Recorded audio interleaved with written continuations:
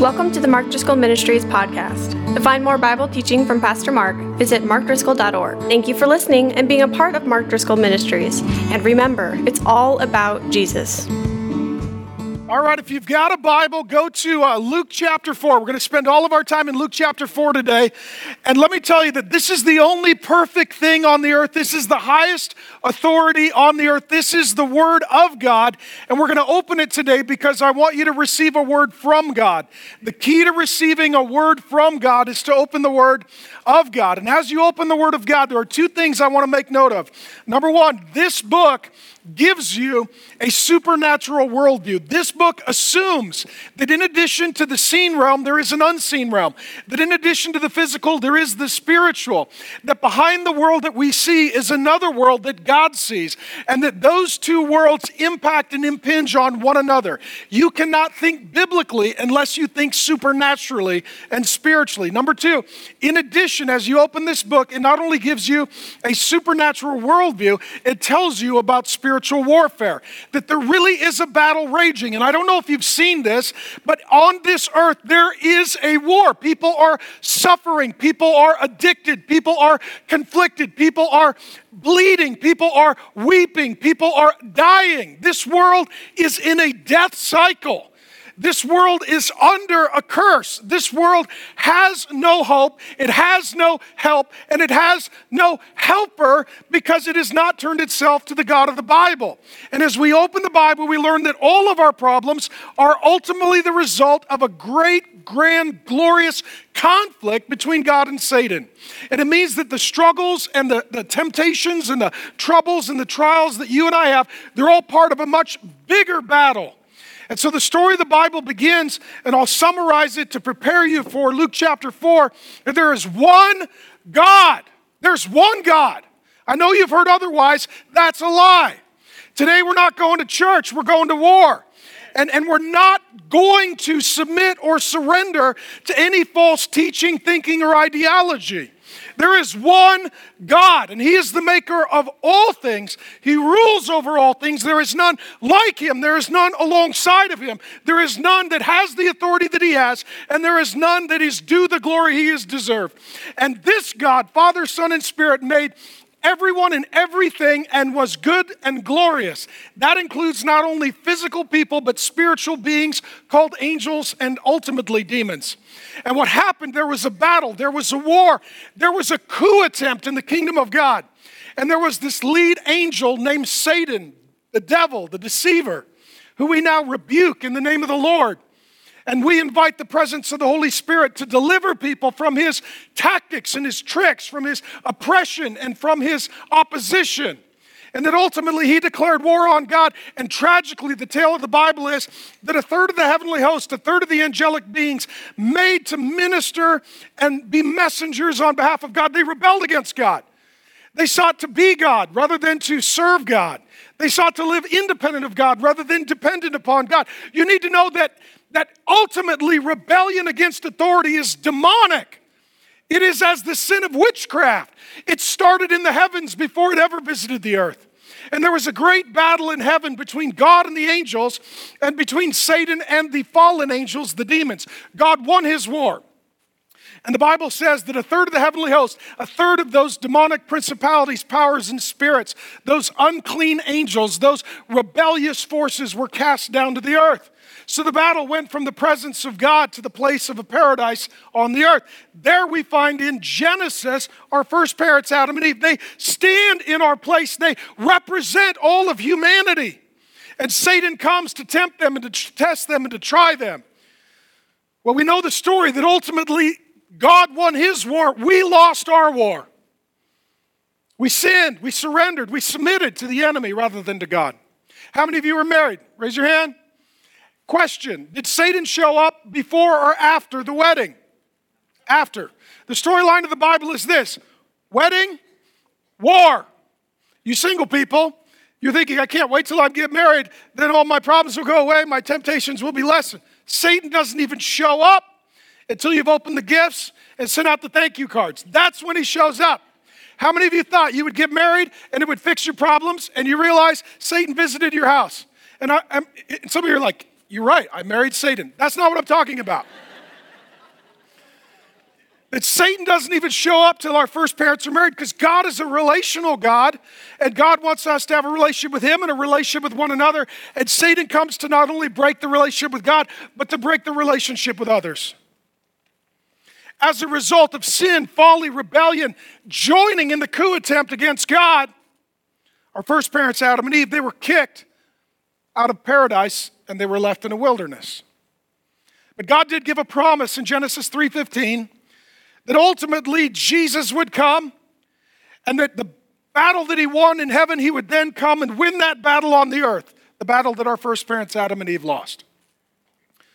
So for more than 1,000 years, God's people are wondering and waiting, where's this dragon slayer? Where's this deliverer? Where's this liberator? Where's this warrior? Where's our king? And then Jesus shows up. That's where we pick up the story in Luke chapter 4. And we pick it up where he is in a wilderness. Jesus picks up where Adam left off. In Adam, there is death. In Jesus, there is life. In Adam, there is damnation. In Jesus, there is salvation. In Adam, there is the grave. In Jesus, there is an empty grave. That everyone is either with Adam or with Jesus. And 1 Corinthians 15:45 calls him the last Adam. So he picks up the battle in the wilderness where Adam left the battle, being kicked out of paradise and left in the wilderness. And what we're going to look at today, we're going to look at 5 weapons to defeat the demonic. I'm going to cover a lot. It's all in the book Spirit-Filled Jesus. You got a free copy. The chapter is in there. But we're going to look at 5 things that you need for war. Number 1, the Holy Spirit. Here's the story of Jesus. We're going to look at Jesus' battle, war, temptation. He is going to have conflict with the enemy and the adversary. And Jesus full of the Holy Spirit. What does it mean to be Spirit-filled? It means to be like Jesus. The Holy Spirit empowered the life of Jesus. Jesus sends the Holy Spirit so that you can live by his power. The Holy Spirit does not make you weird. He makes you like Jesus. And Jesus, full of the Holy Spirit, returned from the Jordan. He was just baptized and was led by the Spirit. You need to be filled with the Spirit and led by the Spirit if you want to be like Jesus. He was in the wilderness for 40 days being tempted by the devil himself. The devil sometimes will send demons. He's not all present and all powerful and all knowing like God. He visits Jesus. Satan doesn't visit you and I, but he will send demons. He has an entire army working with him. And he ate how much? Nothing. For how long? 40 days. How many of you, 40 minutes? You'll be like, I'm at the end. I'm hangry. I'm hangry. 40 days. And when they were ended, he was hungry. A couple of things I want to tell you. Sometimes agony comes after glory. Sometimes we think as soon as I get through this hard season, as soon as I get to the other side, as soon as I get to the good times, then there will be momentum. No, then there will be opposition. In Luke chapter 3, it says it here that he came from the Jordan. He was just baptized. This was his public unveiling. This is Jesus' moment of glory. God the Son is coming up out of the water. God the Father speaks from heaven. This is my Son in whom I am well pleased. The Holy Spirit descends upon Jesus in the form of a dove. The entire Trinity is present. It's a moment of glory, and then it's a moment of agony. Sometimes we're very vigilant, we're very aware when we're under difficult circumstances, and sometimes it's in the blessed season that the temptation really comes. Sometimes it's after you get married that the temptation comes, after you have the baby that the temptation comes, after you get the job that the temptation comes, after you get the promotion that the temptation comes, after the breakthrough that the temptation comes.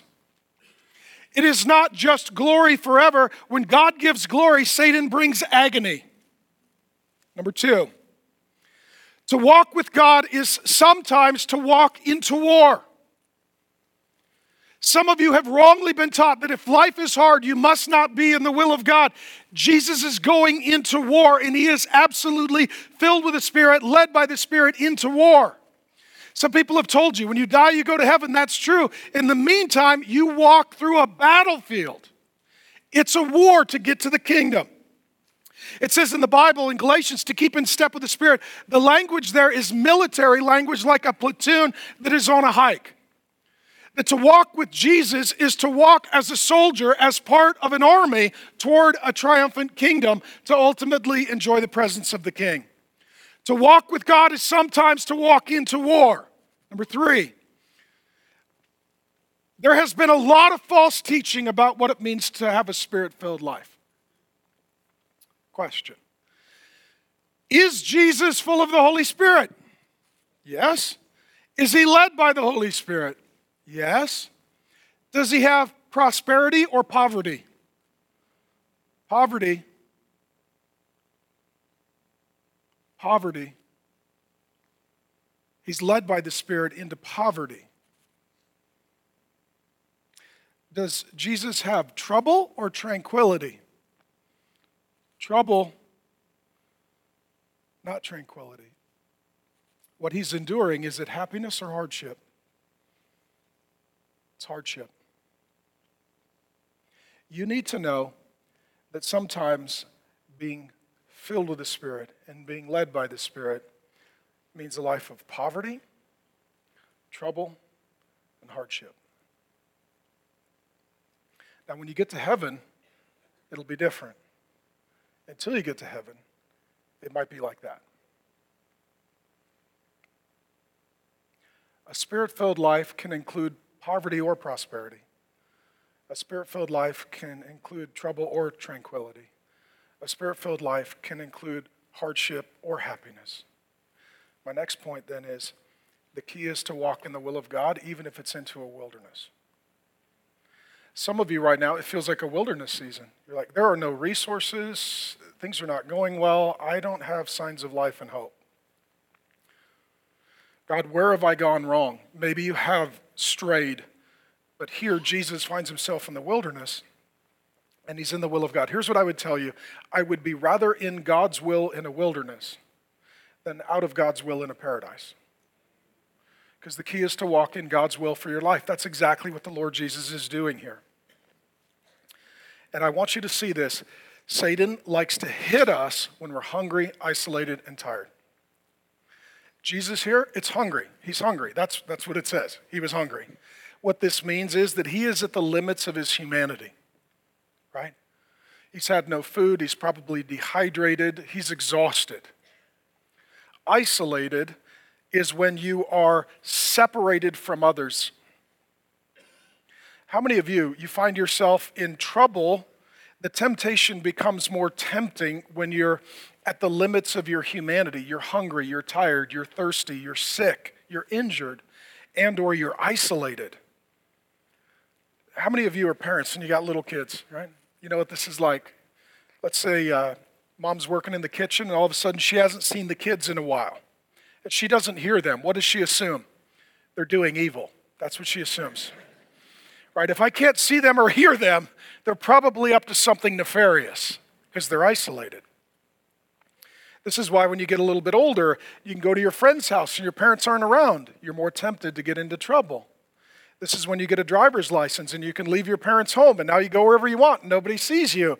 You're more tempted to get into trouble. This is why the college student who leaves their family and friends and gets to go off and reinvent themselves without that kind of relational accountability, sometimes their temptation is particularly tempting. This is even increased as you go into that young adult. Now you've got your own place. Maybe you've moved away from your parents. Nobody knows who you are. You're totally isolated. You could do whatever you want. Once you're married, this is when you're separated or you're on the road for business or you're staying at a hotel and you're no longer near your family.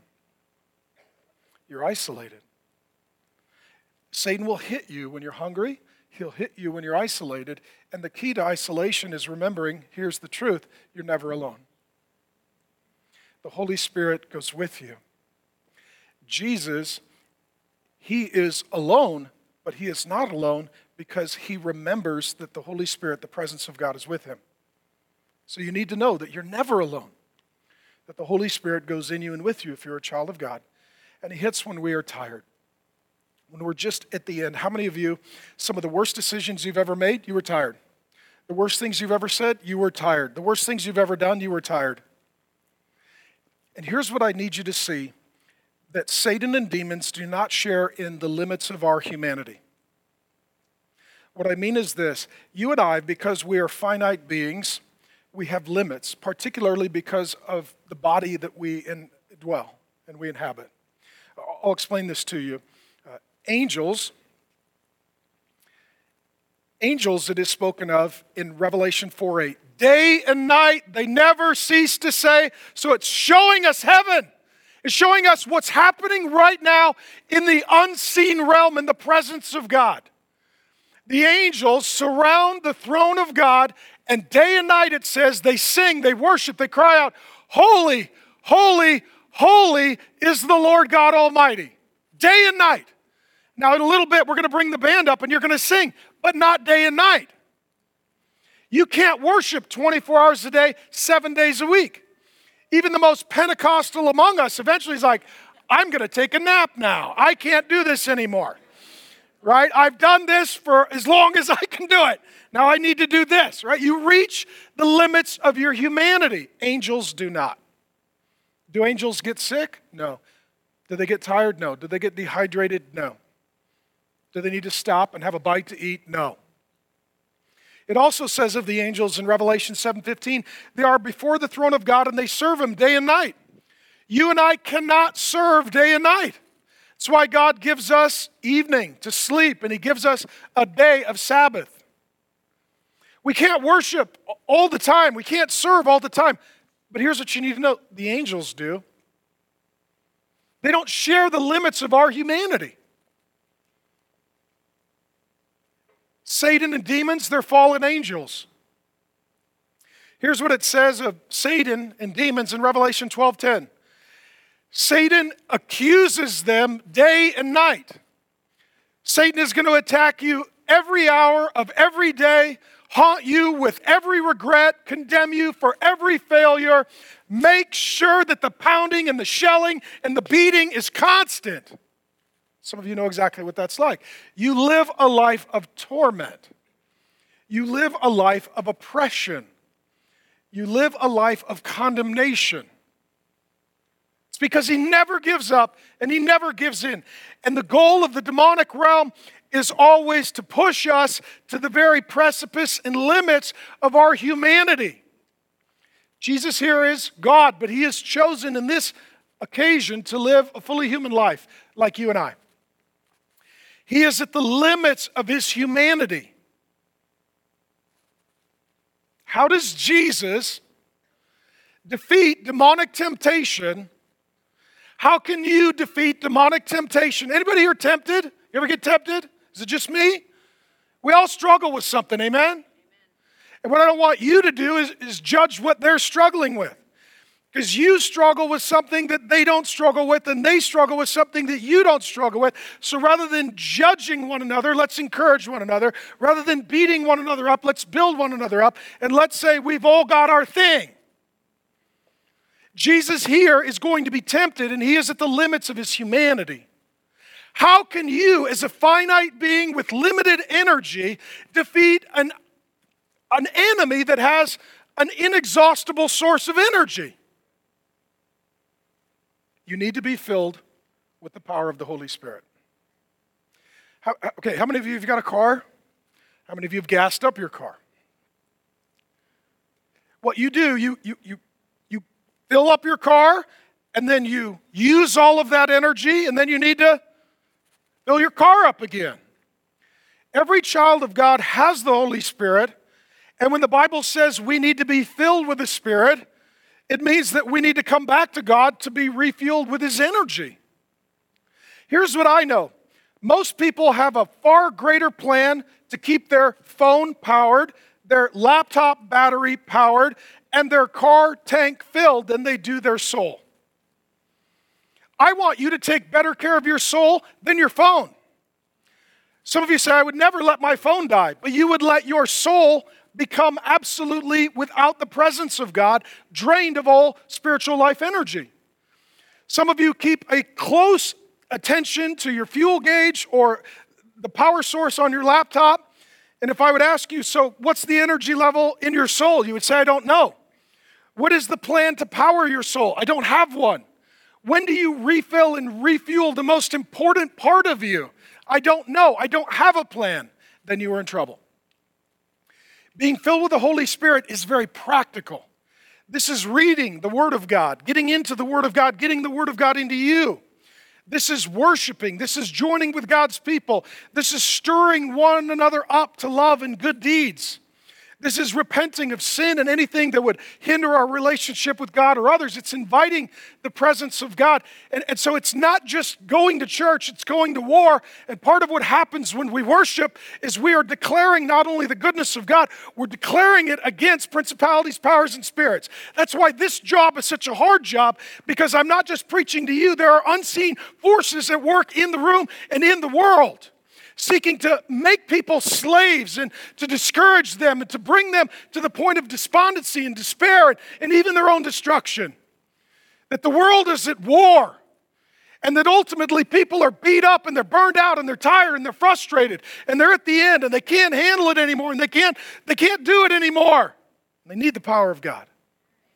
Because here's the good news: greater is He who is in you than he who is in the world. If you are going to go up against a supernatural force that has an inexhaustible energy, you must tap into the power of the presence of God and live by the external supernatural power of the Holy Spirit. And this is very practical. This is not necessarily highly mystical. This is, God, I'm struggling today. I'm tired today. I'm frustrated today. I'm tempted today. I'm exhausted today. I am at the end today. I need to meet with you right now. Before I do anything, say anything, I need to get plugged in to your presence and power. I need to remind myself that you are with me. I need to hear from your word. I need to pray and unburden. I need to surround myself with people who are filled with the Holy Spirit. Lord Jesus, before I take another step, I need to be filled, and then I can be led. Do you see the pattern here? I didn't even think of it till right now. You got to be full before you're led. Some of you, you're completely emptied your tank. Filled, led. Filled, led. Filled, led. God will give you the energy for the journey, but you got to stop and meet with Him. Right? I'm reminded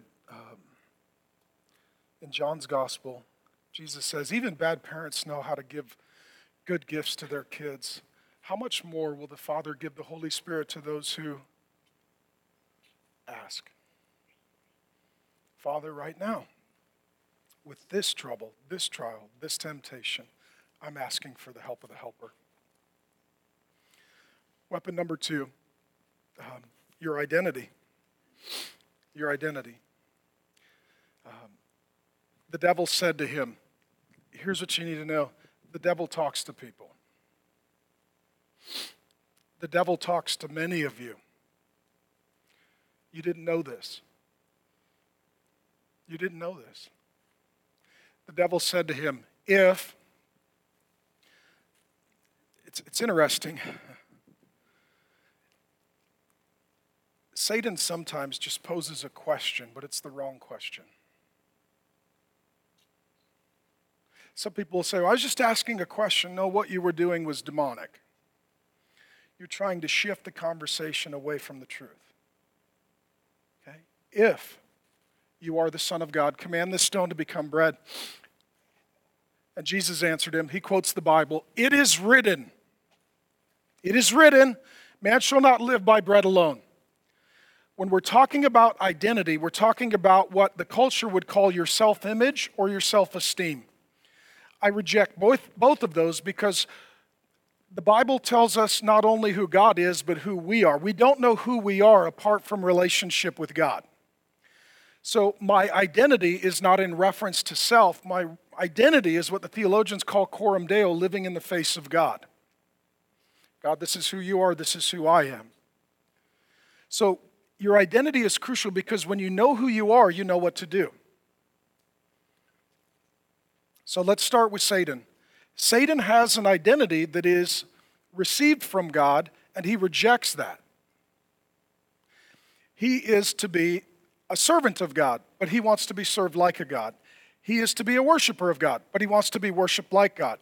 He is supposed to be dependent upon God, but he chooses to live independent of God. Some people have asked me, why does Satan keep fighting? Why does Satan keep battling if the Bible is clear that he loses? Here's why, I think. Not only is he a deceiver, he is self-deceived.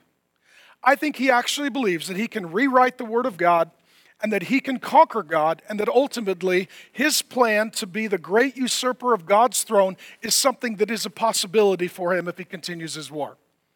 Have you ever met someone that was not just deceived, but they were self-deceived? They'd actually convinced themselves of something that was absolutely not true.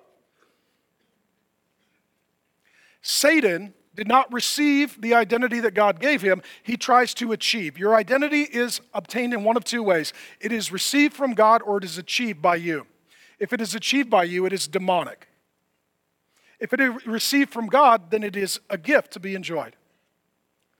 What happens then is Satan does not accept the identity that God has for him, and then the battle comes down to the earth, and he shows up to our first parents, Adam and Eve, and he attacks them at the point of identity. He comes to them and he says, well, what did God say? Well, God said to obey him, and we can do all things. We're free, but there's one thing that we can't do, partake of the tree of the knowledge of good and evil. And Satan says, you know what? You should partake. Because when you partake, you will become, who knows the story, like God. That's an identity. Well, just in Genesis 1:26 and 28, just if you turn your Bible to the left, God said, let us make man in our image and likeness. God gave them a received identity. I make you in my likeness. Satan comes along and says, no, you can't have an identity that is received. It needs to be achieved. You need to do something to make yourself like God. And the problem ever since is every human being ultimately wants to be their own God. I'm independent, not dependent. I'm in authority, not under authority. I want to believe and behave how I want to believe and behave, and I want to judge myself, and I don't surrender to the judgment of anyone, including the God of the Bible. It's all demonic. Satan does not accept the identity that God gives him. Adam and Eve choose to achieve an identity, which is deception, rather than live in the identity that they're already made in the likeness of God. Satan then brings the battle from Adam to Jesus, and the identity issue is the issue. If you are for those of you that know the story, Luke 3, what just happened just prior to this? Jesus was baptized. What did God the Father say? Publicly. This is my Son, in whom I am well pleased. You live from your identity, not for your identity. Jesus hadn't preached sermons yet. He hadn't performed miracles yet. He's going to work from his identity as Son, not for his identity. And Satan comes along and says, if you are the Son of God. Well, if God the Father tells you who you are, you just believe that. So let me tell you something. The battle for your identity is very real. It is very real.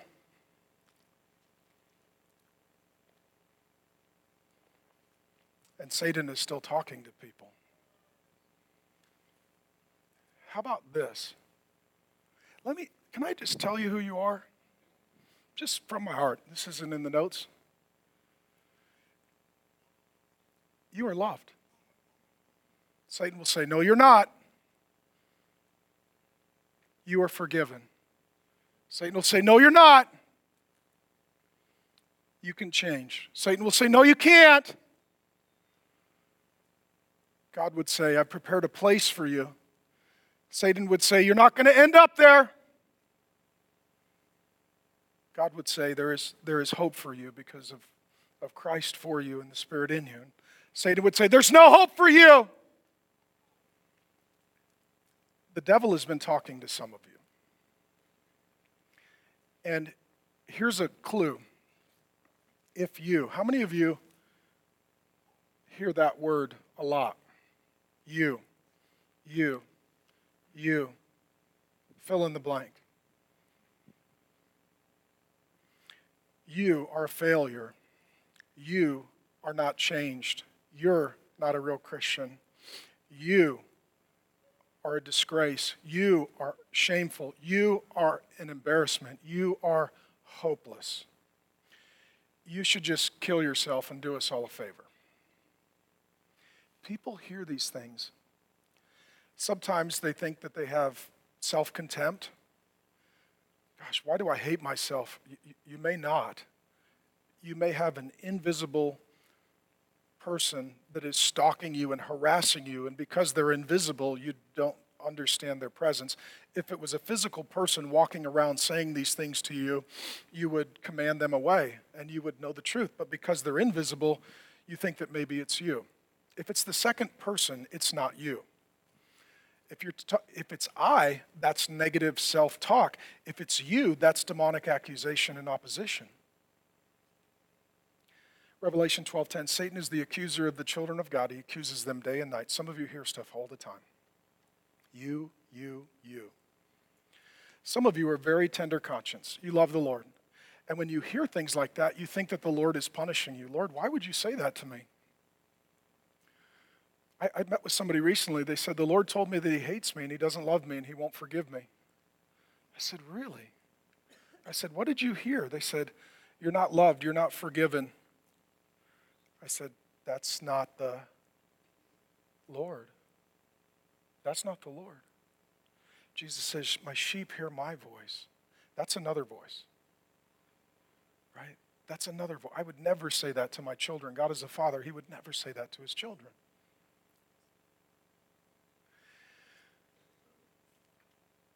God gave me an image in the first service.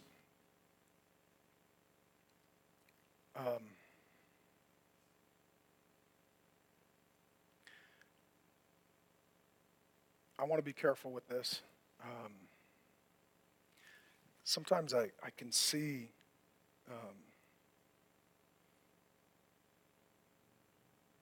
I see some of you, and when you were a kid, your parents said some horrible things to you. It was very shaming. It was identity forming. You are a disgrace. You are an embarrassment. You are a failure. You did it again. You always fail. You never get it right. Some of you, this has been a person in your life that speaks death. It's a curse. And Satan wants you not only to believe that lie, he wants you to be bitter against that person, and that gives the devil a double foothold. So I want you to forgive that person, and I want you to realize that our war is not against flesh and blood, people, but powers, principalities, and spirits. And I want you to see that behind some of the attack on your identity is demonic forces. God brought this to mind as I was praying for you this morning. There's an account in the gospel where Jesus looks at Peter because Peter had just said something. And Jesus says to Peter, if you know the line, get behind me, Satan. Is Peter Satan? No, but what he's doing in that moment, he's echoing the words of the demonic. Sometimes people echo the devil. Okay? We need to forgive them, and we need to receive the truth, because Jesus says the truth will set you free. Some of you, this is generational. Some of you, your great-grandparents said this to their kids, and then they said this to their kids, and then they said this to their kids, and then they said this to their kids, and it's just cursing, and it is death, and it is demonic from generation to generation. And some of you will catch yourself saying things, you're like, I don't even know why I say that. Well, the devil told you that. Don't echo him. Rebuke him, or let the Lord rebuke him. Here's the key. God wants you to be free as his child, knowing his love, his affection, his forgiveness, so that you can live in relationship with him. But here's what I need you to know as well. Satan wants your identity to be in relationship with him, because not only does God want a personal relationship with you, so does the devil. Back to the story. Jesus is hungry. Satan says, make some bread. What do we do with friends? We break bread. That's what we do. We eat together. That's how you know who your friends are. Come on over to our house. We'll have dinner together. Is it a sin for Jesus to make bread? Yes or no? No. Jesus comes from Bethlehem. It's the house of bread. Jesus tells us, I am the bread of life. In the Old Testament, every day, God made bread and gave it to his people. God is pro-bread. Amen? I like bread. Jesus is hungry. If I was hungry, I would eat bread with honey butter. With honey butter. It's not in the Bible, but something to pray about. I would eat warm, hot bread with honey butter. Okay? Amen. All right. Thank you, brother. Thank you, brother. Sometimes we think of sin as rebellion. We also need to think of sin as relationship. It's not a sin for Jesus to make bread. It is a sin for him to have a relationship with the devil, a friendship. Some of you shouldn't be dating that person. You say, well, we haven't done anything wrong. The relationship is wrong. Some of you should not be in business with that person. Some of you should not entrust yourself and your family to that person. What Satan wants is a personal relationship with you. The answer is no. The answer is no. Weapon number 3. Godly perspective. The devil took him up and showed him all the kingdoms of the world. Imagine this. Everything. You know what? We're all just driven by covetousness. I wish I could drive that car. I wish I could live in that house. I wish I could have that job. I wish I could have that power. I wish I could have that spouse. I wish I could have that sex life. I wish I could have that resume. I wish I could have that grade point average. In an instant, Satan shows Jesus every temptation of every person in all of human history. We don't even have a category for this. Showed him all the kingdoms of the world in a moment of time. This is instant. How many of you have had this? You're like, I'm just living my life, and boom, I am hit with a temptation, and it's like a torpedo from the pit. I didn't see it coming. It was strong and intense, and it hit all at once, and it was incredible how difficult that was. Well, you've been ambushed. And said to him, to you I will give all this authority and their glory, for it has been given to me. Satan rules the world. Satan is the prince of the power of the air. Governments, nations, entertainment, industries, behind it all is the demonic. He will bless, I use that in quotes, people. Sometimes people say, well, it must be God's will. Here's what I got. No, Satan also answers prayer. Satan also grants desires. Satan also feeds the flesh.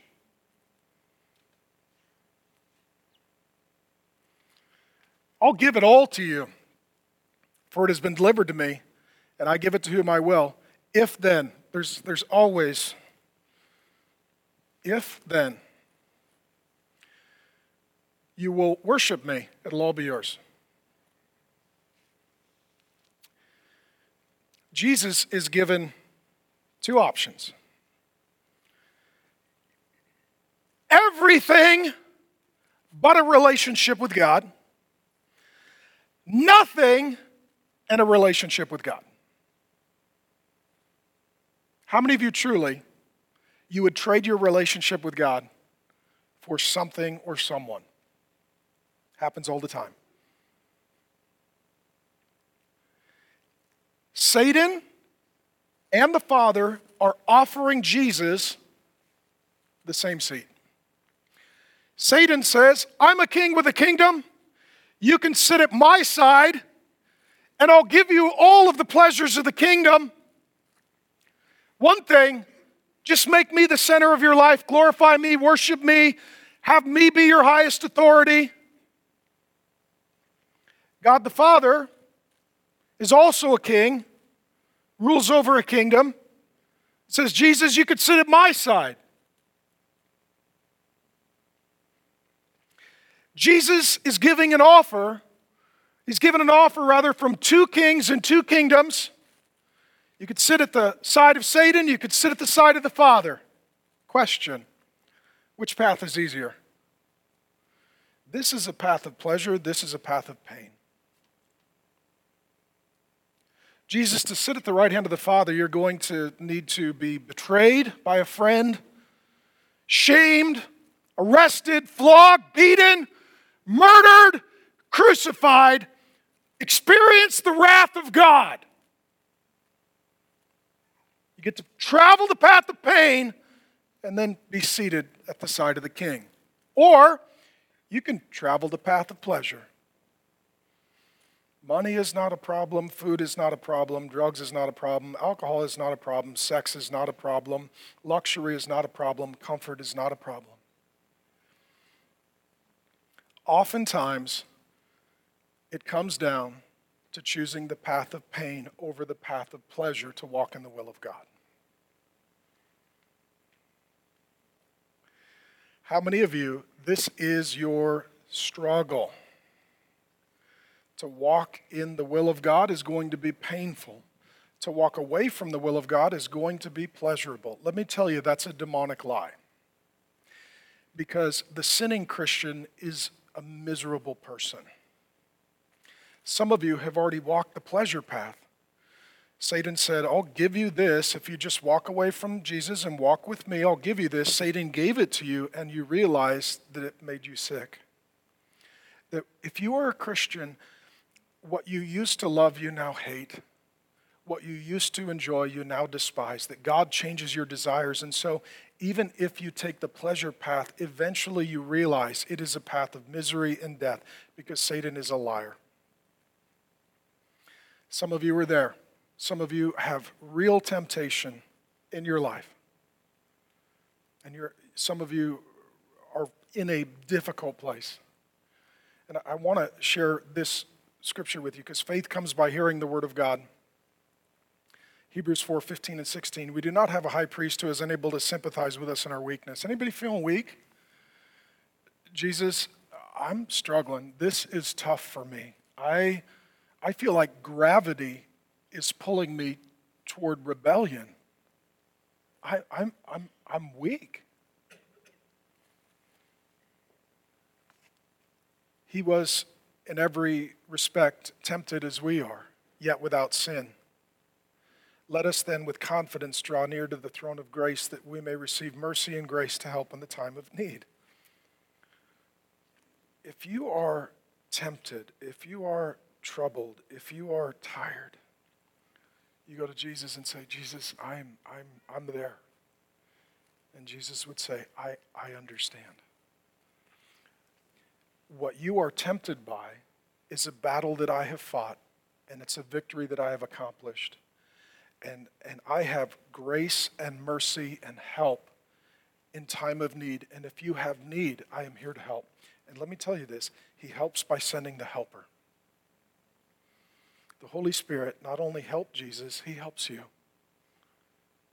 You need to know that when you are there, and some of you are there, Jesus meets you there because Jesus has been there. And Jesus, who got through there, will get you through there. Okay? Number 4. Scripture. Luke 4:8-11. Jesus answered him, it is written. Friends, we are to be God's messengers, not God's editors. There is constantly a war against the word of God. Constantly. You need to know this. Behind my experience, 20 plus years as a senior pastor preaching through dozens of books of the Bible, almost everyone who is trying to reduce the authority of God's word, it is because there is a rebellion in their lifestyle. Most problems are not theological, they are moral. And when the word of God says that is wrong and needs to change, we say, actually, that is wrong and needs to change. The question is, will you change the word of God or allow the word of God to change you? It's always an issue, ultimately, of authority.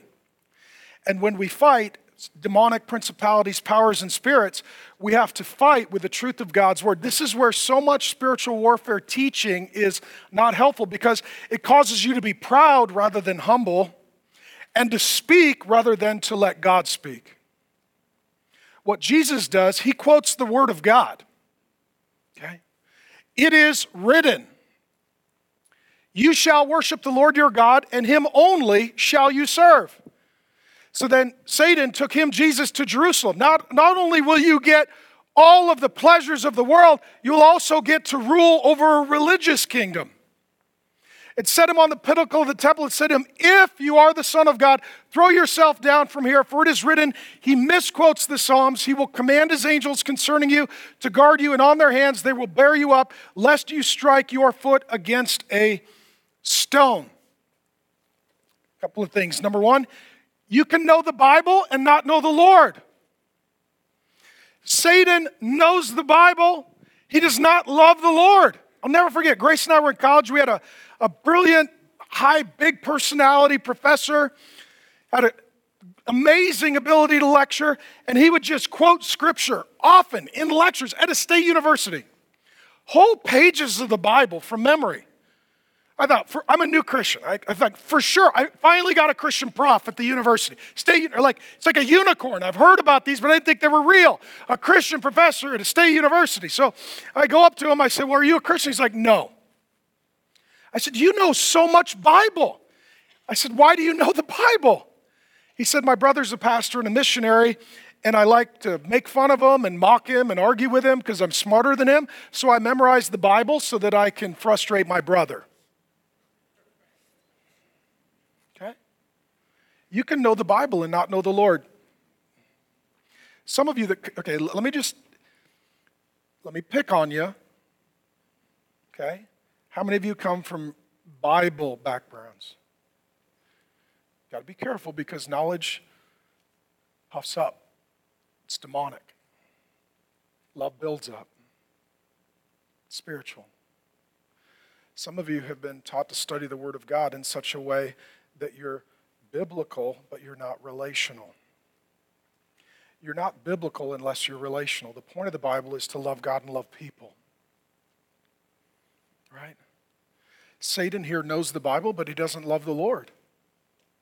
Now, some of you are twitching. You're like, "But Pastor Mark, we need the Bible." I know. I'm holding one. I'm yelling. I agree. Okay, I agree. But here's the point. You cannot know God apart from the Bible, but you can know the Bible and not know God. So the point of studying the Bible is your relationship with God, and then ultimately your relationship with others. Let me say it this way. You're not biblical unless you're relational. Number two, the Bible is a weapon. Ephesians and Hebrews says it's a sword. Satan comes. Does Satan know the Bible? Yes. He quotes it. He misquotes it, but he quotes it. And so, if this is a weapon, the key is to know how to use your weapon.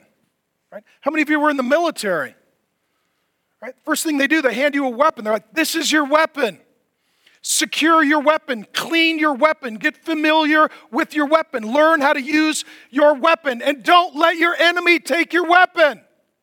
This is a weapon. This is a weapon that will either slay your enemy or your enemy will use to slay you.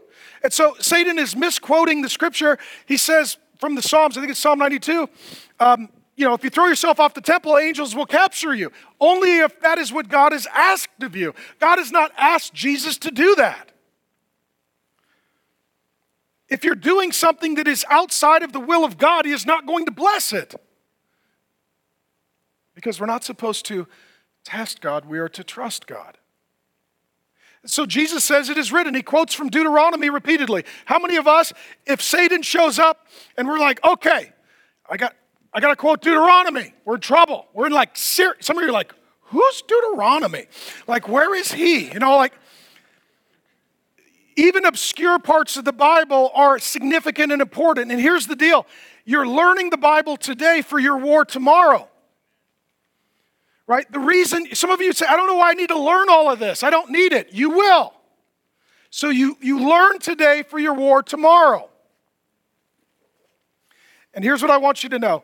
Jesus combats demonic temptation with biblical meditation. This is the pattern. Right? Truth dispels lies. Light dispels darkness. Satan comes, misquotes the Word of God. Jesus rightly quotes the Word of God. Let me read to you how Paul says it in Colossians 2:8.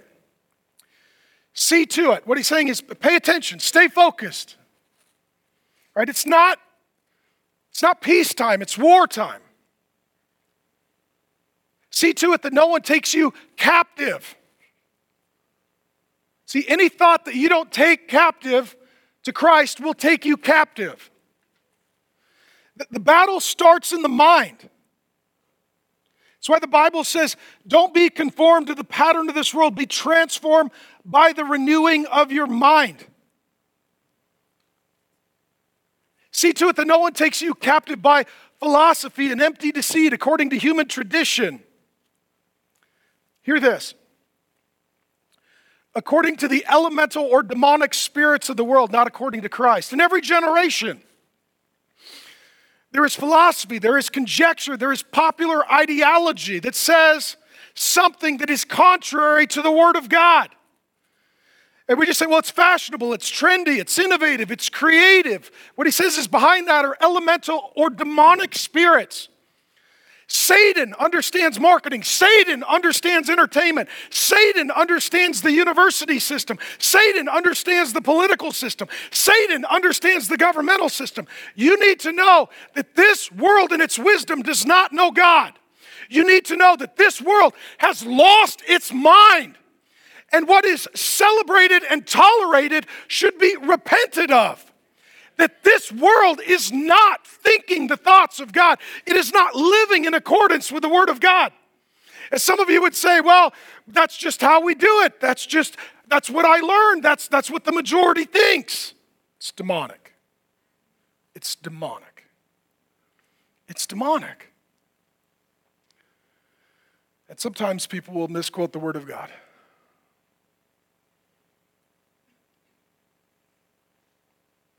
Married couple. Well, you know, I'm going to commit adultery because God just wants me to be happy. That's demonic. Well, yeah, we're living together as single people, but, you know, we're married in God's eyes. No, I've seen his eyes. They're not blinking. They're dark red. You're not married in his eyes. That's his daughter. Why are you sleeping with his daughter? Dad's not excited about that. Well, if it's two consenting adults, who are we to judge? Well, how about God judges?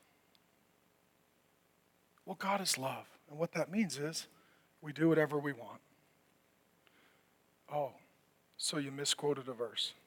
Congratulations, you're demonic. Right? It's craziness. It's craziness. It's demonic. It's demonic. Paul says, 2 Corinthians 10, 4 and 5, the weapons of our warfare are not of the flesh, but have divine power to destroy strongholds.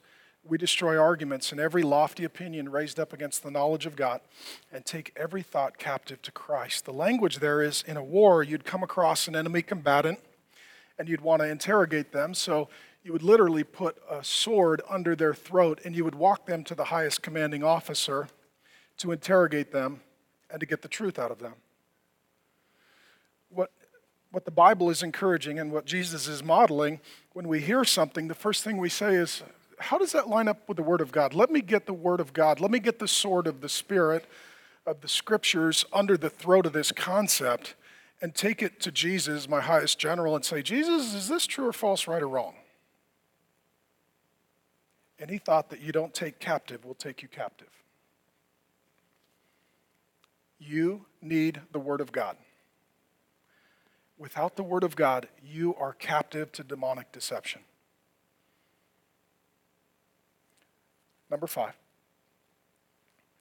The fifth weapon is faith to test. Faith to trust, rather, in the midst of the test. Jesus answered him, it is said, he's going to quote the Bible again, you shall not put the Lord your God to the test, because we're to trust God, not test God. And when the devil had ended every temptation, he departed from him until an opportune time. How many of you, you've obeyed the Bible? It says, stand firm. You've stood for, you're like, I'm not going to do that. I've done that in the past. I will not betray my Lord. I will not yield, submit, or surrender. And eventually the enemy leaves, and you're like, finally, I've got reprieve. And then later he shows up again. He's always looking for an opportunity to destroy. Okay? And so it's war and war and war. A couple of things I want to point out. Who gets the last word? Jesus does by quoting the Word of God. Can I tell you this? The key is to just let the Word of God have the last word. Some of you, your relationships fall into demonic patterns because each of you wants to have the last word. So let's talk about your marriage since we're all here. How many of you, when you're arguing, it's this war over who gets the last word? You're like, no, blah, blah, blah, blah, I get the last word. And they're like, no, no, no, no, blah, blah, blah. I get the last word. Well, I'm getting in the car and leaving. Well, I'm texting you the last word. I get the last word. The key is, let the Word of God always have the last word. So you know what? Let's just let the Word of God have the last word. It says to forgive one another. So God gets the last word. Vengeance is mine, saith the Lord. Right? God gets the last word. And what happens here, Jesus is tempted, tested, troubled, and tried. You will be there. Some of you are there. Here's the key. This is going to sound complicated. We win by surrendering. This is where the answer to demonic temptation is humility, not pride. God opposes the proud. He gives grace to the humble. When you are tempted, remember what Jesus did. He surrendered. But he surrendered to God, not Satan. You need to know that everybody surrenders. You either surrender to God or you surrender to Satan. When temptation comes, you either surrender to God or surrender to temptation, which is ultimately to surrender to the demonic. In surrendering to God,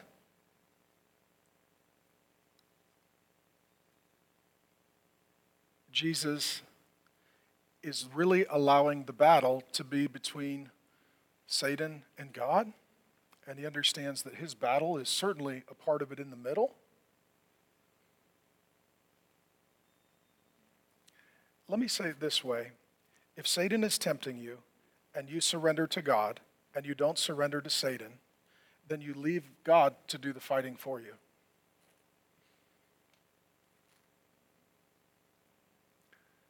And some of you, you're proud. So when you're tempted, you're like, I want to fight.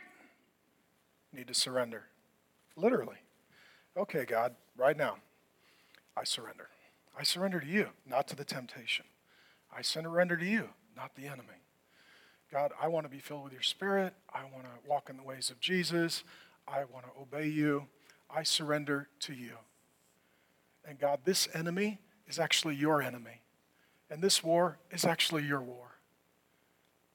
And so I am surrendering to you, and I'm asking you to deal with my enemy.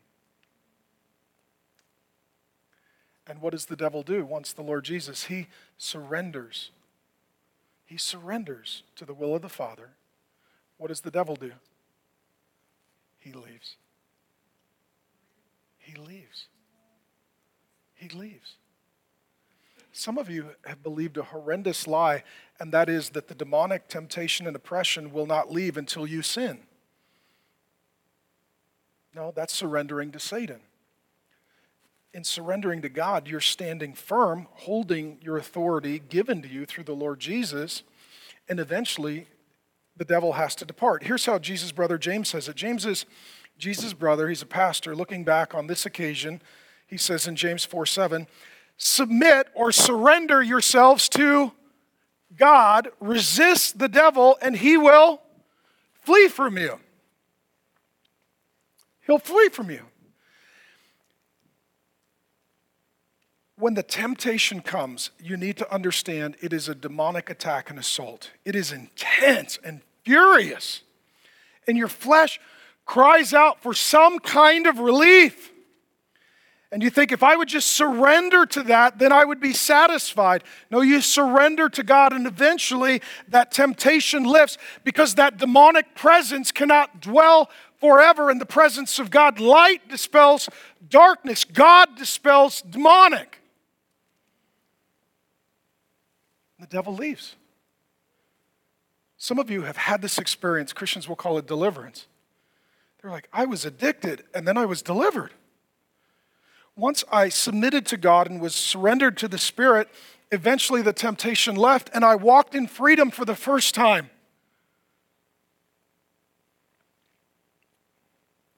This is a rough sermon. I mean, my head's a little foggy. I love you.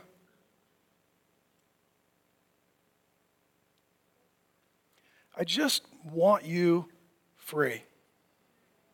That's all. I just want you unburdened. I want you hopeful. I want you joyful. I want you moving forward. And his name is Jesus. Okay? So let me share maybe the last one. I don't know. And that is that we begin and end our war with the Spirit. Luke chapter 4, verse 1, and Luke chapter 4, verse 14. These are the bookends. Right? We've just gone through the Word of God, right? Beginning and end, bookends for the story, the ministry of the Holy Spirit. Jesus, full of the Holy Spirit, was led by the Holy Spirit into the wilderness. Some of you are in a wilderness right now, but if you're in the will of God, He'll get you through the wilderness. At the end, Jesus returned in the power of the Spirit, because the Holy Spirit brings power to the people of God to walk in the character of Christ. Report about Him went out through all the surrounding country. He taught in their synagogues, being glorified by all. A couple of things in conclusion. Number one, temptation is not a sin.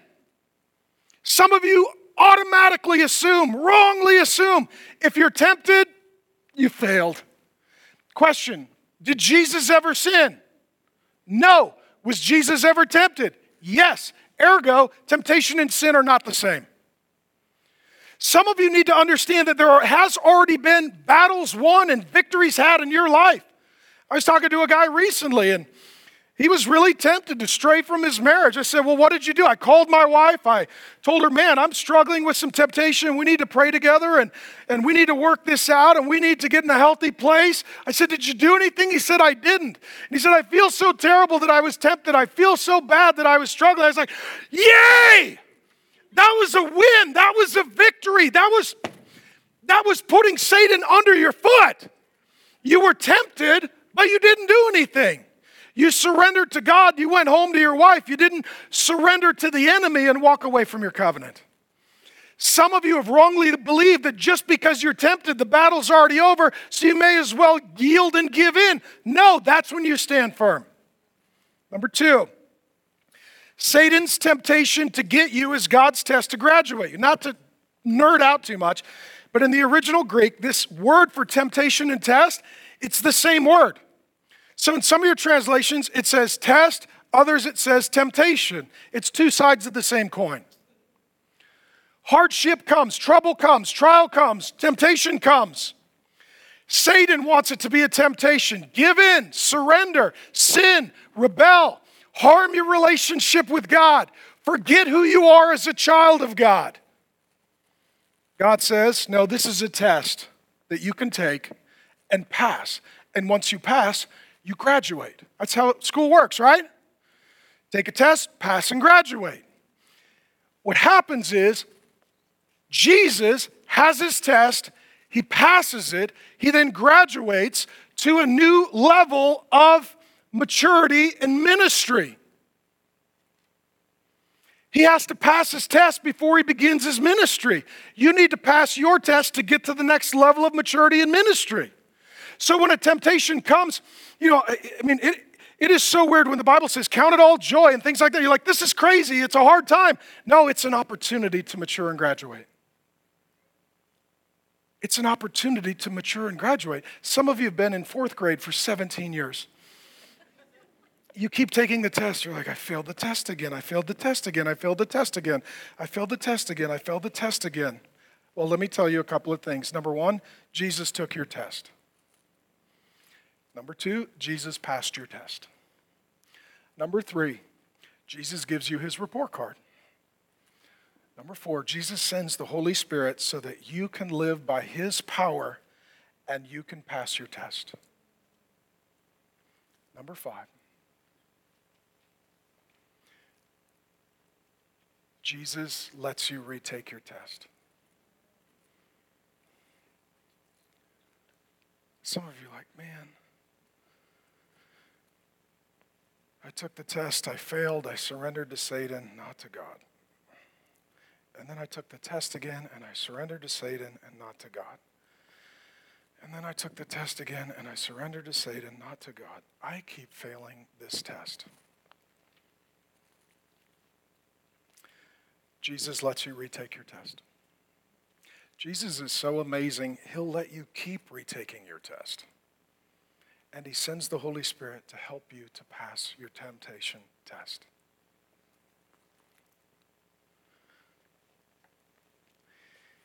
He who is in you. Faith comes by hearing the word of God. He who is in you. I'm calling forth the power of the Holy Spirit in you. He who is in you. He who is in you is greater. Is greater.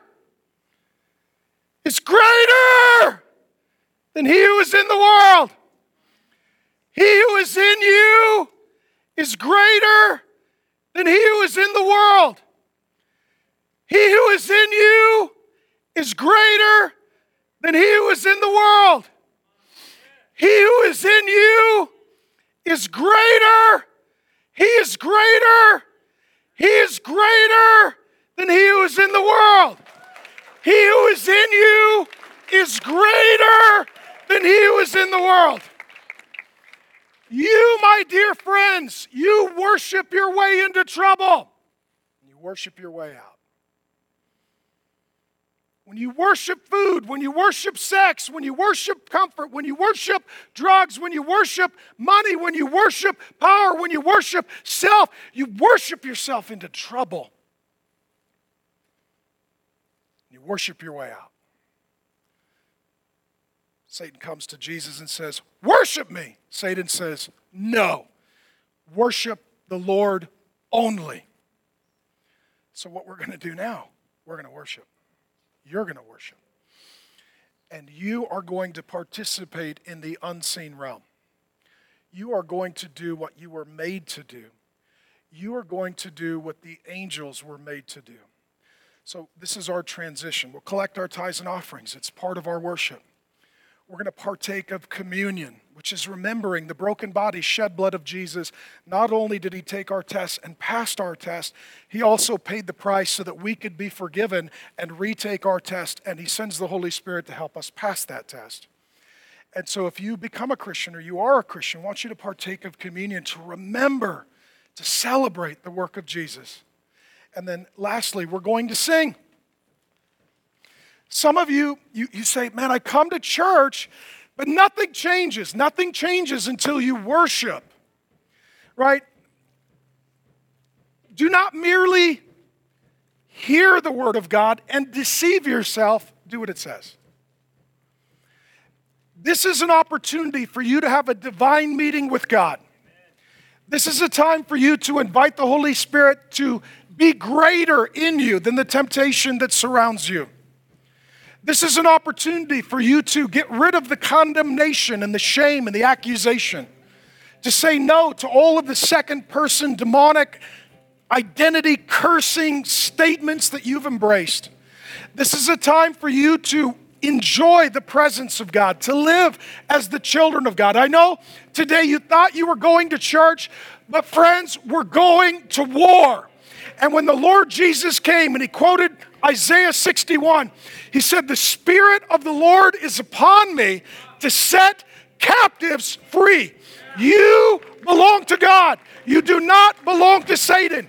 You are free. You are not slaves. You are children of God. You are not orphans. And greater is he who is in you than he who is in the world. If you live in or are visiting the Greater Phoenix Valley, please join us at the Trinity Church in Scottsdale, Arizona. You can also watch Pastor Mark live on Sundays, YouTube, Facebook, the app, or at markdriscoll.org. And as Pastor Mark always says, it's all about Jesus.